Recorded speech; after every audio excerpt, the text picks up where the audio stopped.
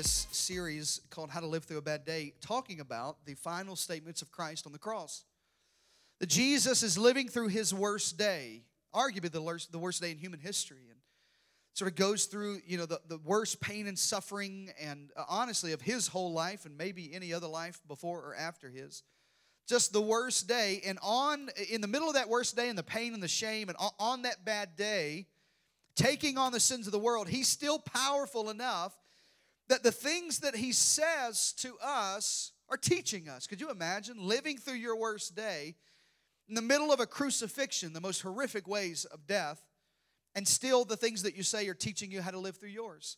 And even though the events of his worst day are unique to him, the principles that he taught us are not unique to him. In other words, they'll help you through your worst day. And so we've been looking at those final, this is what Jesus said on the cross, these final 7 things that he said on the cross. You have to go to all 4 Gospels to find them. And how do they help us, as Jesus is living through his worst day, how do they help us, give us the tools to live through our worst days? Our theme verse is found in Hebrews, the 12th chapter, and it says this, that keep your eyes on Jesus. And let me apologize first for my voice. I got some of your allergies. Y'all talked about having allergies, and somehow your allergies are contagious when I hug you. Anyway, so forgive my voice in the interim. Keep your eyes on Jesus, who both began and finished this race we're in. Really, that's my prayer for you. It's not that you just began. Every single Sunday, I'm going to give you a chance to start a relationship with Jesus, but my prayer for you is that you finish it. And this is what we've been doing, and this is what we'll do again today. I want you to study how he did it. This is the way you're going to live through your worst day, is to study how he lived through his. Because he never lost sight of where he was headed. I can't tell you the number of people who lose sight of the middle of their worst days. That's when people most oftentimes get derailed in their faith. Is in the middle of a bad day, in the middle of bad news, in the middle of things just not going right, and they get derailed. Jesus never lost sight of where he was headed. He had that exhilarating finish in and with God. And this is really my hope in this series for you, that like Jesus, who could put up with anything, you can live through your worst day. You can put up with anything. That there's nothing that will derail your faith, even though it could be your worst day. That like Christ lived through his worst day, he endured the cross and shame and really whatever was against him. And now he's there in the place of honor at the right hand the Father, the Bible says, making intercession for us daily. So the last couple of weeks we've been talking about those final statements he said. We looked at a few of them. The first one was about forgiveness. He said, Father, forgive them because they don't know what they're doing. We said the first way you're going to live through your bad day is to forgive everybody who's trying to ruin your life. And how many of you have already put that into practice? Let me see your hands, everybody. I remember I got a call that day, somebody on our dream team who said, Pastor, you don't understand, tears in his eyes. You don't understand the situation with my family, and because of that message, because of that idea that I can't live through my pain and struggle until I practice forgiveness first. I can't live my whole life harboring unforgiveness. I'm making it right. I've invited them over, and we're working through that sort of stuff. You got to learn how to forgive everybody. Unforgiveness is a poison that you drink hoping it kills the other person. And so we talked about forgiving everybody who's trying to ruin your life. And then the second thing we talked about, actually on First Wednesday, first time I preached a message in my weekend series on our First Wednesday service, which, by the way, speaking of First Wednesday, the Wednesday after Easter, the first Wednesday of April is going to be dynamic, y'all. I'm waiting on final confirmation to let you know. Hopefully by next week I'll be able to tell you about it. It's going to be good. You better plan to be at First Wednesday. So we talked that week about helping other people who are experiencing the same struggle that you are. That if there's other people who are beside you, Jesus is hanging between 2 criminals, and he reaches out to one of them and says, the criminal says, would you remember me? And he says, yeah, today I'll be with you, and today you'll be with me in paradise. That he's helping somebody else. That if you're going to live through this struggle, you need to learn how to help other people who are experiencing the same struggle you are. That when you focus on others, it's amazing what happens to your own struggle, how you're able to live through your bad day. And then last week, we talked about not taking it out on those that are closest to us, but taking care of those who are closest to us. How many of you had to put that into practice in the car when you got in the car? Like not to take it out on anybody. I'm not sure what that is right there. Not to take it out on anybody. That's just making you feel better. Just flowers, everybody. Not to make you feel bad, but so that, look, I'm going to take care of them. I'm not just going to take it out on them. I'm going to take care of them who are living through their worst day. And it may not be your worst day. Honestly, it may just be a bad day. Like some people going, man, I'm not living through this worst time in my life. I'm just living through a bad day. Let me tell you about a bad day in my life. Now, you're going to think this is sacrilegious, and I'm sorry if this offends some of you, but the bad day that happens consistently in my life is when I wake up believing God for a spicy chicken sandwich and Chick-fil-A sauce. Where you at, somebody, on that right there? And I go through my whole day trusting God for spicy chicken sandwich. Thank you, Lord, for spicy sandwiches. I just want to thank you for the miracle that is Chick-fil-A and God's chicken. Come on, somebody. And then I drive, because we live in Vernon. I drive to our closest Chick-fil-A, which, by the way, our next 21 days of prayer, we're believing God for a Chick-fil-A here. Amen, everybody. And I get to the drive-through line, and I realize the lights are off, and I'm thinking they're almost closed. They're going to have extra. They're going to give me 2 sandwiches. The Lord has provided and doubled the blessing in my life. And I pull up only to realize it's a Sunday night, everybody. And the preacher side of me says, thank God, thank you for a godly couple. And the sinner side of me says, you suckers better open next Sunday. You better be open next Sunday, because I want to. It doesn't have to be the worst day. It could just be a bad day when you just, it just could be that email that comes in on Friday. You know, that one from your boss. You've had a great week, and then Friday at 2 o'clock, bam, there's that email. And you're like, I hate this whole company. I hate you. I've always hated this company. I don't even know why I do what I do here. In the middle of your bad day. How many of you have ever been in the middle of a bad day and your bad day took a turn for the worse? There's an old expression, when it rains, it pours. My mom used to say it all the time. Just when it rains, it feels like it just pours, man. And I used to think, well, Mom, that makes no sense. We live in the South. It rains all the time. Of course it pours. But the older I live, the longer you live, the more you realize it's true. Like sometimes your bad day can turn into a worse day. The statement we're going to look at today in the life of Jesus, sort of as we walk through that cross, as we walk through those about 12 hours, those couple of days together, this is really the time where everything turned. It took a bad day. He had already been beaten and bruised and crucified. He's already hanging on a tree, slowly dying. Crucifixion, death by crucifixion was not the nails in his wrist and in his ankles. It wasn't the beating of 39 lashes on his back that tore open his skin to the point of exposure of all of his nerves and spinal cord and flesh. It wasn't the crown of thorn on his head. That's not how you died from crucifixion. Literally, it was asphyxiation. Slowly, you would drown in your own blood. And he's living through this absolutely horrific bad day, and believe it or not, it turns worse. The Bible says it's about noon that day on Friday, already having lived through this trial, already having lived through this bad day, and the Bible says suddenly around noon, the whole world goes dark. Literally everything in the world. Darkness covers the earth, the Bible says. The sun goes away. Now I'm living through my bad day, already suffering. It already hurts, and now it turns dark. Now I can't see where I'm going. Now, not only am I hurting and struggling, and it's hard and it's painful, but now it's just taking a turn for the worse. I don't know if you've ever lived through a bad day like that, when you feel like, man, this is bad enough, and then, bam, there's something else that hits you. Now I can't see where I'm going. And he hung in the dark. The Bible says he hung there for about 3 hours in the dark. His final breaths were in darkness. Maybe you know what that feels like. When that one phone call comes that you didn't anticipate coming, you thought, man, I don't know how this happened. Like, what? Everything was going okay. And then I remember I have a friend who's in his 40s, and he's just a mighty man of God, honestly, really is. I've watched him over a decade or so of our friendship just give tirelessly to God's kingdom and build churches and give hundreds of, probably millions of dollars away to missions. He's a successful businessman, and he's a pastor, and just God's call on his life, an amazing man of God. He went for, he was 41, 42 years old, and he went for a routine exam that men go through when they're 40. Y'all know what I'm trying to say, everybody? I don't want to have to tell you what it is, but that's a bad day. You know what I'm saying? That's a bad day enough. And they call him back and say, Mr. Carney, this is, listen, we found something in your colonoscopy that shouldn't trouble you. Not that big of a deal. We just think you have a few polyps. You know, you're in your great health, excellent health. We don't think there's anything wrong. You just need to come back and deal with these. Just come back in a couple of weeks, no big deal. And so he does. A couple of weeks later, goes back in and has a simple procedure. His family's there, and as simple as that procedure can be, and a little bit of discomfort and pain, but he's You know, he's lived through that and putting his clothes back on, ready to go home. I mean, you know, it's over with. That's okay, we got that handled, no big deal. Literally, like buttoning his shirt again, and the doctor knocks on the door. So, Mr. Carney, you need to get back on the table. I need to talk to you for a minute. He said, what we thought was a few weeks ago something simple isn't. And immediately when we took them out of you, we realized you have stage 3 colon cancer. And that was the end of the conversation. I mean, that was it.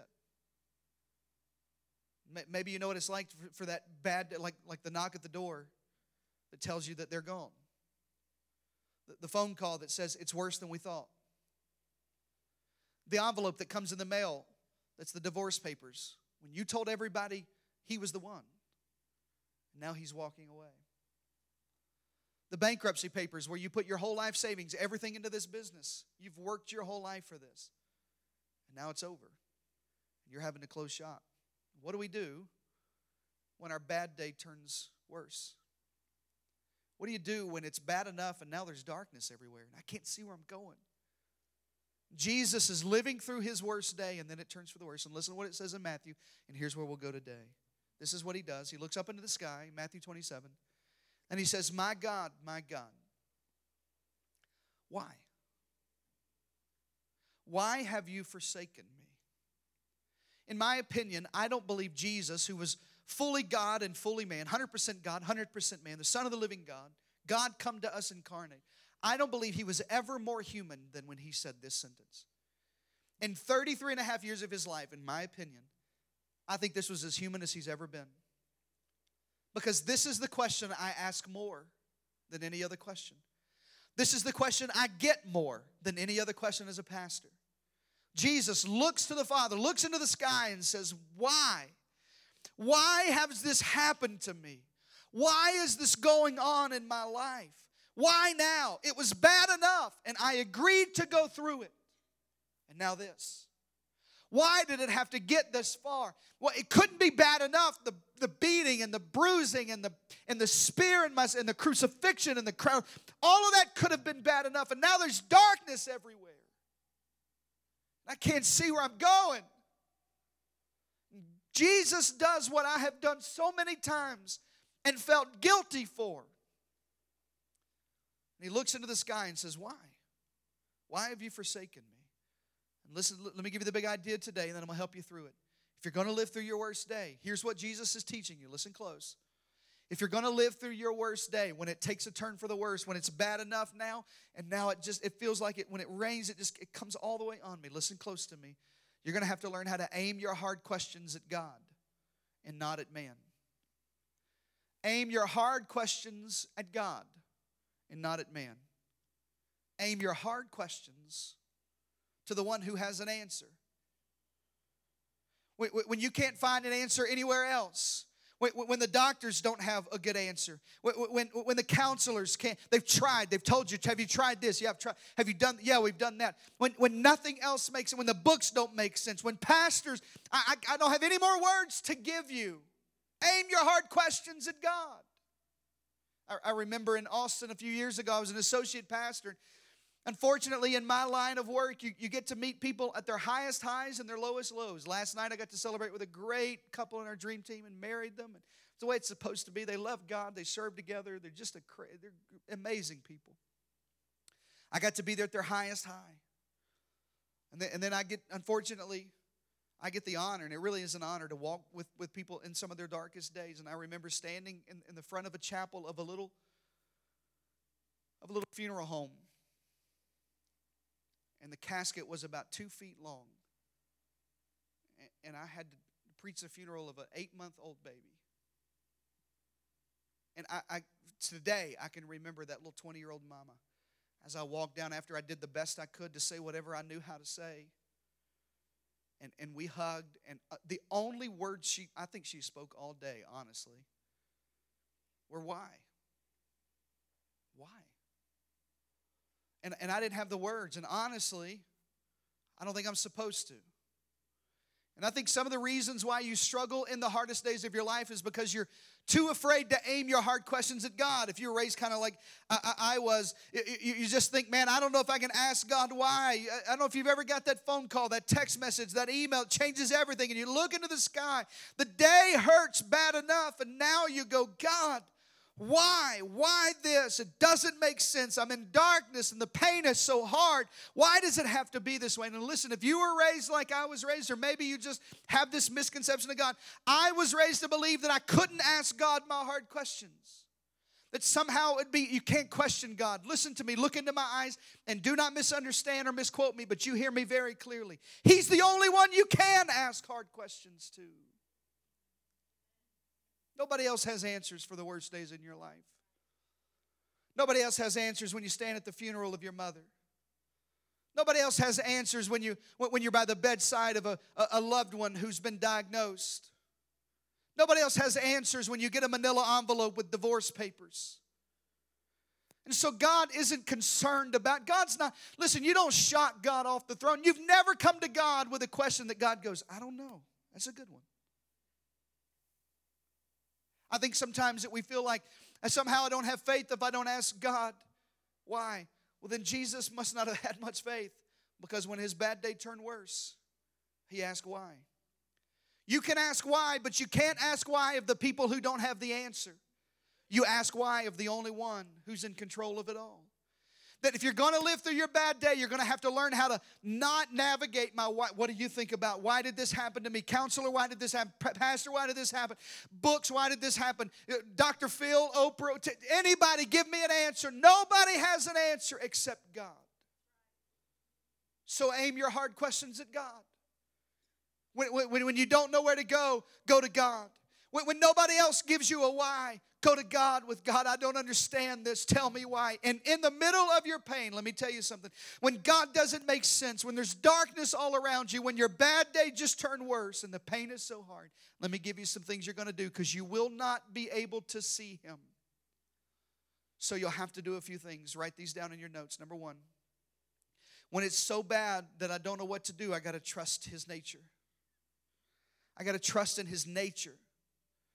Now, I believed for most of my Christianity that God was an old white man with a really long beard, and he was probably Republican.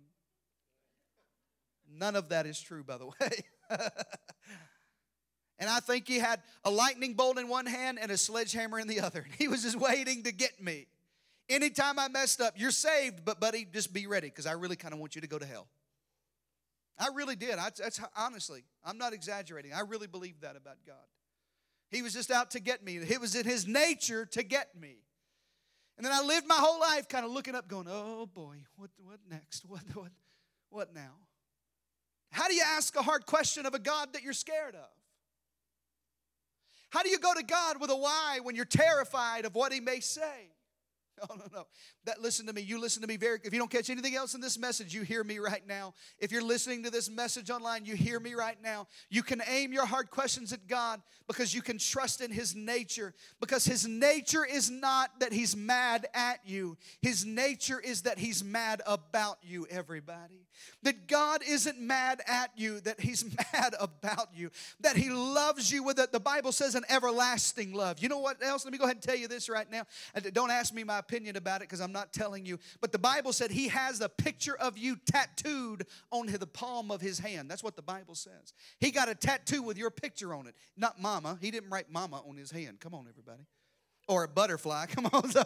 He didn't get a butterfly tattoo. He got your picture on his hand. When somebody goes, God, who do you love? He said, let me show you. And he whips out his wallet and says, right here. They're in the palm of my hand, everybody. I love them with an everlasting love. I'm not willing that any should die and perish, but everyone should come to repentance. God is not out to get you. He's out to get you out of where you are. Do you believe that? Shout amen, everybody. That's the only way you're going to be able to aim your hard questions at him, is if you trust in his nature. 2 Corinthians says it like this: praise be to the God and Father of our Lord Jesus Christ. Listen to this. He's the Father of compassion, and he's the God of all comfort. He didn't say he's the Father of anger and the God who's out to get you. That's not what the Bible said. He didn't say he's the God who's waiting for you to mess up and the father who wants to beat you. That's not what it said. He said he's the father of compassion. He looks on you with compassion. He cares for you, everybody. He cares about what you care about. He hurts what you hurt with. The Bible says this, that our high priest, Jesus, our high priest, he is touched by the feelings of our infirmities. In other words, God feels about it like you feel about it. If you hurt, God says, I know that pain. I've been to that pain. That's compassion for you. And he's the God of all comfort. When you go through your worst days, you got to trust in a God who's compassionate and there to comfort me. That's his nature. That's who he is. He's not mad at me. He's mad about me. He's not angry with me. He's not out to get me. He's not punishing me. You listen to me. I don't care what anybody else told you. You hear me. Let me declare this over you. You are not being punished for anything. You hear me? The Bible says after it's appointed unto man once to die and then the judgment. You look in my eyes. It is not judgment if you are not dead. If you're still living, God's still for you and with you and compassionate towards you, everybody. Shout amen to that. That deserved a better amen. I'm being honest with you. He is not judging you. He says after the death, then comes judgment. You're not being judged by God. God's there to rescue you. God's compassionate towards you. Until you breathe your last breath, God says, I'm there to comfort you. That's his nature. When you don't know what to do next, you got to trust his nature. Here's the second thing, I got to hurry. You got to trust his promises. When the pain is so hard, you got to learn how to trust his promises. Look around at everybody taking notes. They're the people that are going to heaven. You got to trust his trust his promises. No, but really, trust his promises. You know why I tell you to take notes? Honestly, I know it's funny. I know I'm being funny. Let me tell you how. This is why you got to trust his promises. Because this is why you got to take notes, because there's going to be a day when you go through your worst day and it's darkness and you don't know where to turn, and you're going to pick up an old worship guide or pick up your notes and read through and go, hey, this is what God said to me that day. I can hold on to the promises of God. Look at my eyes. You cannot trust your feelings. We live in a culture that is infatuated with our feelings. We actually have on Facebook, the question is, how are you feeling today? I'm feeling like giving up. That's what I'm feeling like. I'm feeling like I hate everybody on Facebook. That's what I'm feeling like. I'm feeling like y'all are all fake. I'm feeling like I'm a terrible father. I'm feeling like walking away from my marriage. But I don't live by my feelings. I don't trust my feelings. I trust the promises of God. God says he's for me. God said he's my healer. God said he's with me. He wouldn't forsake me. God said that he's there to comfort me and lift me. Come on, everybody. Shout amen to that. Y'all going to have to come to first service to learn how to amen. I'm going to quit preaching this way to y'all. Or I'm going to get an amen corner I pay to sit right down here to show y'all how to do it. There it is. I will. You got to trust his promises. Don't trust your feelings. 2 Corinthians, Paul is writing. Listen to me. He says, no matter how many promises God has made, they're yes. In other words, they're for you. They're for you. Most people look at God as a God of no. Well, I can't do this, and I can't do that, and I can't do this, and I can't do that, and I can't do this, and I can't do that. Listen to me. That is not the promises of God. God promises you a healthy marriage. Does that mean you can't cheat on your wife? Yeah. But the promise of God is you get a happy marriage, everybody. God promises you yes. And all you have to do, listen to him, through him, you got to say amen. In other words, you got to agree with God. Some of you need to learn how to shout amen to God, not just to me preaching, but when God says, I'm the Lord God that heals you. You know what you need to do when the doctor says, I'm sorry, it's cancer, it's bad, it doesn't look good, it's type 2 diabetes, you may lose your eyesight's going, things don't look good, the disease is getting worse. You know what you do? You go to God's word and you open it up in Isaiah when it says, by his stripes we are healed. You look at that verse and you say, God, I agree with this. I'm going to shout amen to this because your promises are for me. And I lean on those promises when I can't trust anything else. Say amen to that. I lean on that. I trust in His promises. That's why I want you in your Bible every day. That's why I want this church to be in love with this Bible. Come on, get you a Bible reading app. Read it every day. I don't care, a devotion. I don't care what translation. I don't care. Just read this word because you need it. The Bible said, your word have I hid in my heart, because there's going to come a day when I can't find it because it's hurting so bad that I got to have it here. I got to trust His promises. I'll never leave you or forsake you. I'll never leave you or forsake you. But you don't understand, God, I feel forsaken. Oh, yeah, I know. Jesus cries out in the darkness. I think He chose that phrase because He was actually remembering the promises of the Father. I think it's not by mistake that Jesus said, why have you forsaken me? Because He knew the Word of God, that I'll never leave you or forsake you. I think it was almost Him reminding Himself, oh yeah, by the way, you may feel forsaken, but you're not forsaken. You may feel like I can trust His promises. Amen, everybody? Here's the last thing. I got to hurry, y'all. I've preached hard to myself. Come on. Here's the last thing. You got to trust in His final destination. Trust in His final destination. I've been on a mission since October, and it's old school, and I'm kind of old school, and y'all know me. I have a little black bishop that lives on the inside of me. And he wants to come out so bad sometimes. And I know it's old school of me to preach about heaven. I know we don't hear that a lot, but you listen to me. I want this church, if this church isn't known for much, I want it to be known this world is not my home, everybody. You go after success. You're in a church that believes God ought to bless you. You go after homes and businesses and cars and boats. And if you get a boat, call a brother. Come on, somebody. Like I want you to be blessed, but you listen to me. This world is not our home. This is not our final destination. The reason why you're struggling through your bad day is because you think this is the only way it will ever be. It may be this way for as long as you live, but this is not my only life. This is not my only home. I'm living for that world, for that life. I'm going home someday, and probably soon. Heaven is our home, and I trust in that God is preparing a place. Listen to me. Heaven is better than earth. Heaven's better than San Antonio. Watch it. Heaven's better than Texas. I know y'all Texans can't believe that. Now, there's some stuff that'll be, like sweet tea will be in heaven. That's a part of it, okay? So it makes it better. The Spurs go to heaven. Come on, somebody. Amen. Kawhi Leonard is healed in heaven. Amen, everybody. LeBron James doesn't go. Anyway, I'm not going to say that. I didn't say it. Heaven's better than this earth, everybody. You can't live your life for this earth. You can't live your life for this. If you only keep your eyes on these 80 or 90 years here, you'll live your life miserable thinking it's always going to be this way. It may be this way for as long as I live, but devil, you just know this. I'm not living for this world.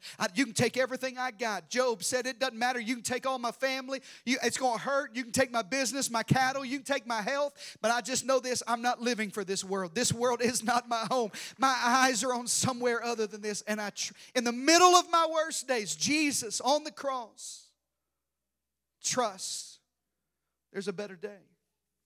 He knew the moment that He breathed His last tear. You listen to me. There is no light. There is no tunnel.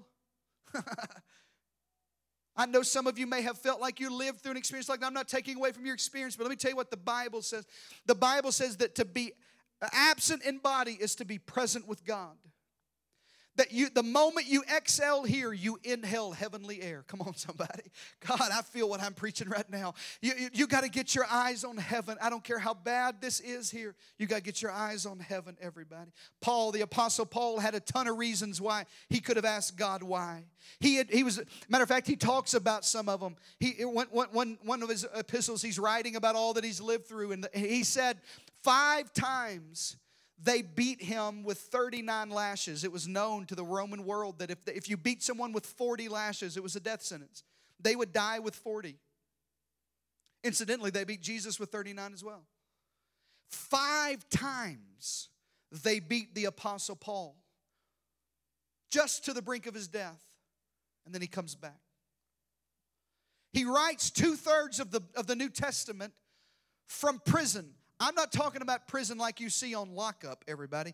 I'm talking about the bottom of a cistern. Listen to me. In Roman jail, he was literally buried underneath the burial ground. That's where they put prisons. It was a cistern of water and sewage. There would be sewage from the city of Rome would go by his feet while he's writing the New Testament by candlelight. If anybody has a reason to question God, why? It's Paul. And this is what he says in 2 Corinthians 4. He says, therefore, we do not lose heart. God, I love that. I love positive people. Everybody, let me interject this right here in your life. You can't have a positive life with a negative mind. You know what I'm saying? Paul goes into this. He says, I'm not losing heart. I don't care what's floating. I know what that is floating down there. I don't even care. I don't care where I am right now. I'm not going to lose heart. Though outwardly I'm wasting away, inwardly I'm renewed every single day. And this is the part I want you to write down in your notes or underline in your Bible. For our light and momentary troubles. The devil will tell you it's always going to be this way. You're too heavy. This is too much. The weight is too heavy. The pain is too hard. No. Paul said, no. You don't understand. This is light and momentary. I don't care how bad it gets here. It's light and momentary because it's achieving for me something that's beyond this world, an eternal glory that far outweighs them all. So what do, Paul? How do you live your life in your worst day, looking at that final destination, trusting in heaven more than earth? I'll tell you how. I fix my eyes on what is not seen, but on what is unseen. I don't fix my eyes on the stuff I can see because what I see is temporary. The doctor's report is temporary. The bankruptcy's temporary. You don't know, Pastor Mitch, like this is the end. And no. I'm not talking about temporary like weeks and months. I'm talking about your life is temporary. This pain is temporary. But there's something I'm living for that is eternal. It's bigger than this. And I trust in that destination. Here's the way I like to say it. Write this sentence down. Jesus experienced his worst on earth so that we could experience his best in heaven. Jesus experienced his worst on earth so that we could experience his best in heaven. So what do I do? Give me some practical things. I got to hurry. Give me some practical things during the why. How do I live through the why? How do I live through the worst days of my life when I'm asking God why? When I'm aiming my hard questions at God? How do I live through my why? Isaiah says it like this. I love this. Isaiah is a prophet who lived hundreds of years before Jesus is ever born. And he says this in Isaiah 63, in all of their suffering. Matter of fact, when you write this down, I want you to read this in the first person. I don't want you to say their. I want you to say my. Matter of fact, I want you to read it out loud with me. Every time you see the word their or them, I want you to say me and my.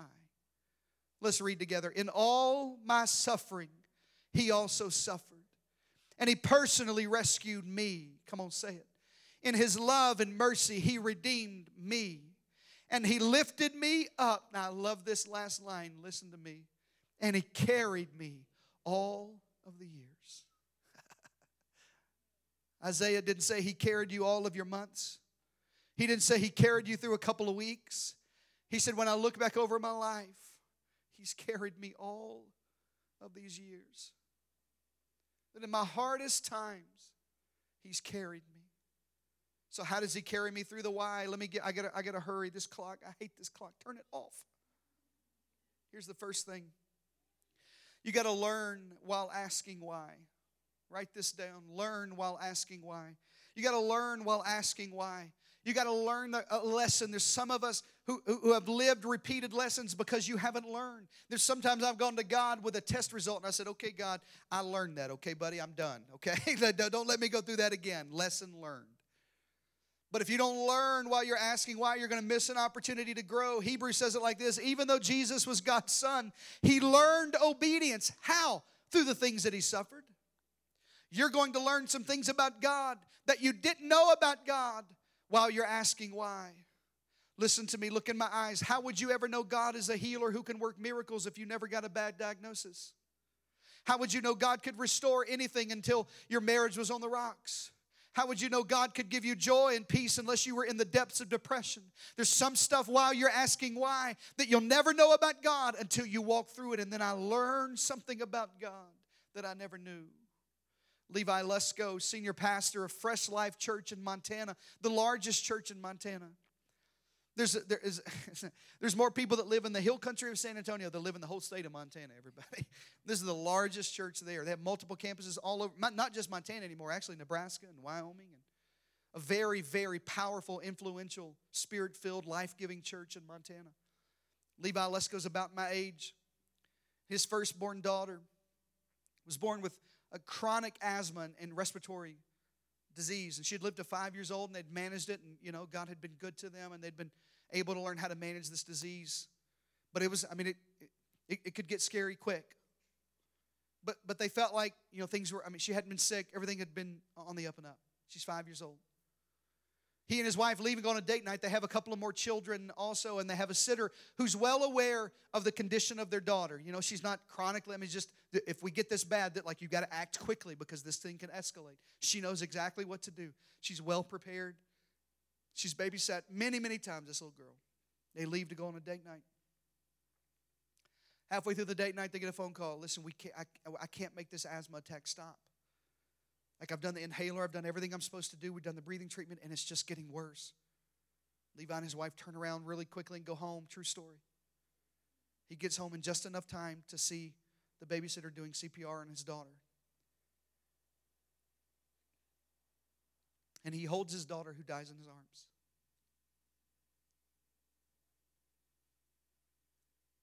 What do you learn in the hardest days of your life?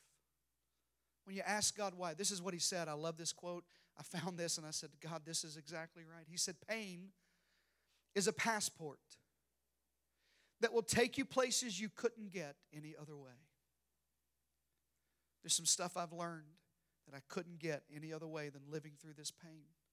There's some stuff about, he's written some prolific books about dealing with pain. You know why? Because pain is a passport that I've learned while asking why.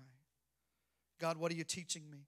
2 Corinthians, Paul is writing again. He says, in fact, we expected to die. He said, one of those times, when I was shipwrecked and it looked like everything was going down, I expected to die. So as a result, I just stopped relying on me. And I turned to God and I learned to rely only on God who raises the dead. Listen to me. When you feel like you're going to die anyway, there's only one person you can turn to, and that's somebody who can raise the dead, everybody. What do you learn in the middle of your why? Here's the second thing, and I'm hurrying. You got to love while asking why. You got to love while asking why. Who can I help while I'm hurting? Ask that question over and over. Matter of fact, this Easter season, I'm asking you as your pastor, listen to me. I'm asking you to be more evangelistic these next 2 weeks than ever in this year. I'm just telling you, I feel strongly there are people in your lives who are far from God that need the hope that is found in the resurrection. You're going to have to learn how to love while you're asking why. Who can I help while I'm hurting? Who can I help while I'm hurting? It's that second thing that Jesus said. Let's help other people who are experiencing the same struggle that I am. You listen to me. You could be the answer to somebody's prayer. There's somebody this morning who woke up and their pillow's still wet from the tears they went to bed with, praying for somebody like you to come along and say, I've been where you are. I know what you're going through. I'm in the middle of it myself. I'm asking why. And in the middle of my why, I'm loving while I'm asking why. Come on, who can I help while I'm hurting? 2 Corinthians says he comforts us all in our troubles so that, here's the reason why, so that we can comfort other people. Everything God's ever done for you is so you can help somebody else. You listen to me. I don't care if you believe this about this church or not. Some of you believe this church just about whatever I can get out of you. I promise you it can't be the further from the truth. I'm just telling you about the Bible. The Bible says whatever God's done for you, he's done so you'll do somebody else. We get so selfish as Christians. Well, God saved me to keep me out of hell. No, God saved you so he'd keep your whole family out of hell, everybody. So you could be a light to everybody. God comforted you in your troubles, not so you could just say, oh, thank you, God. Boy, I feel better. No. He did that so you could help somebody else. When they're troubled, we will be able to give them the same comfort that God has given us. You got to learn how to love while asking why. And then here's the last thing, Henry, come play. I'm late. I don't even care. I'm hungry, so I do kind of care, but not really. You got to worship while asking why. One thing I love about this church, Henry, one thing I love about you, my brother, one thing I love, Brandy, my baby, one thing I love about Graylin, our team, everybody on this team, one thing I love about this church that will never change. If none of y'all show back up next week, and please, I hope you show back up next week. We're going to be a worshiping church. If you want to go to a church that's a little bit more reserved, I get it. I understand. I'm just telling you, heaven's going to be a shock to you. Lord, have mercy. Heaven's got a choir. Come on. I think they wear robes. And they sway. You know what I'm talking about? Like this right here. And they clap on beat. All the white people, even.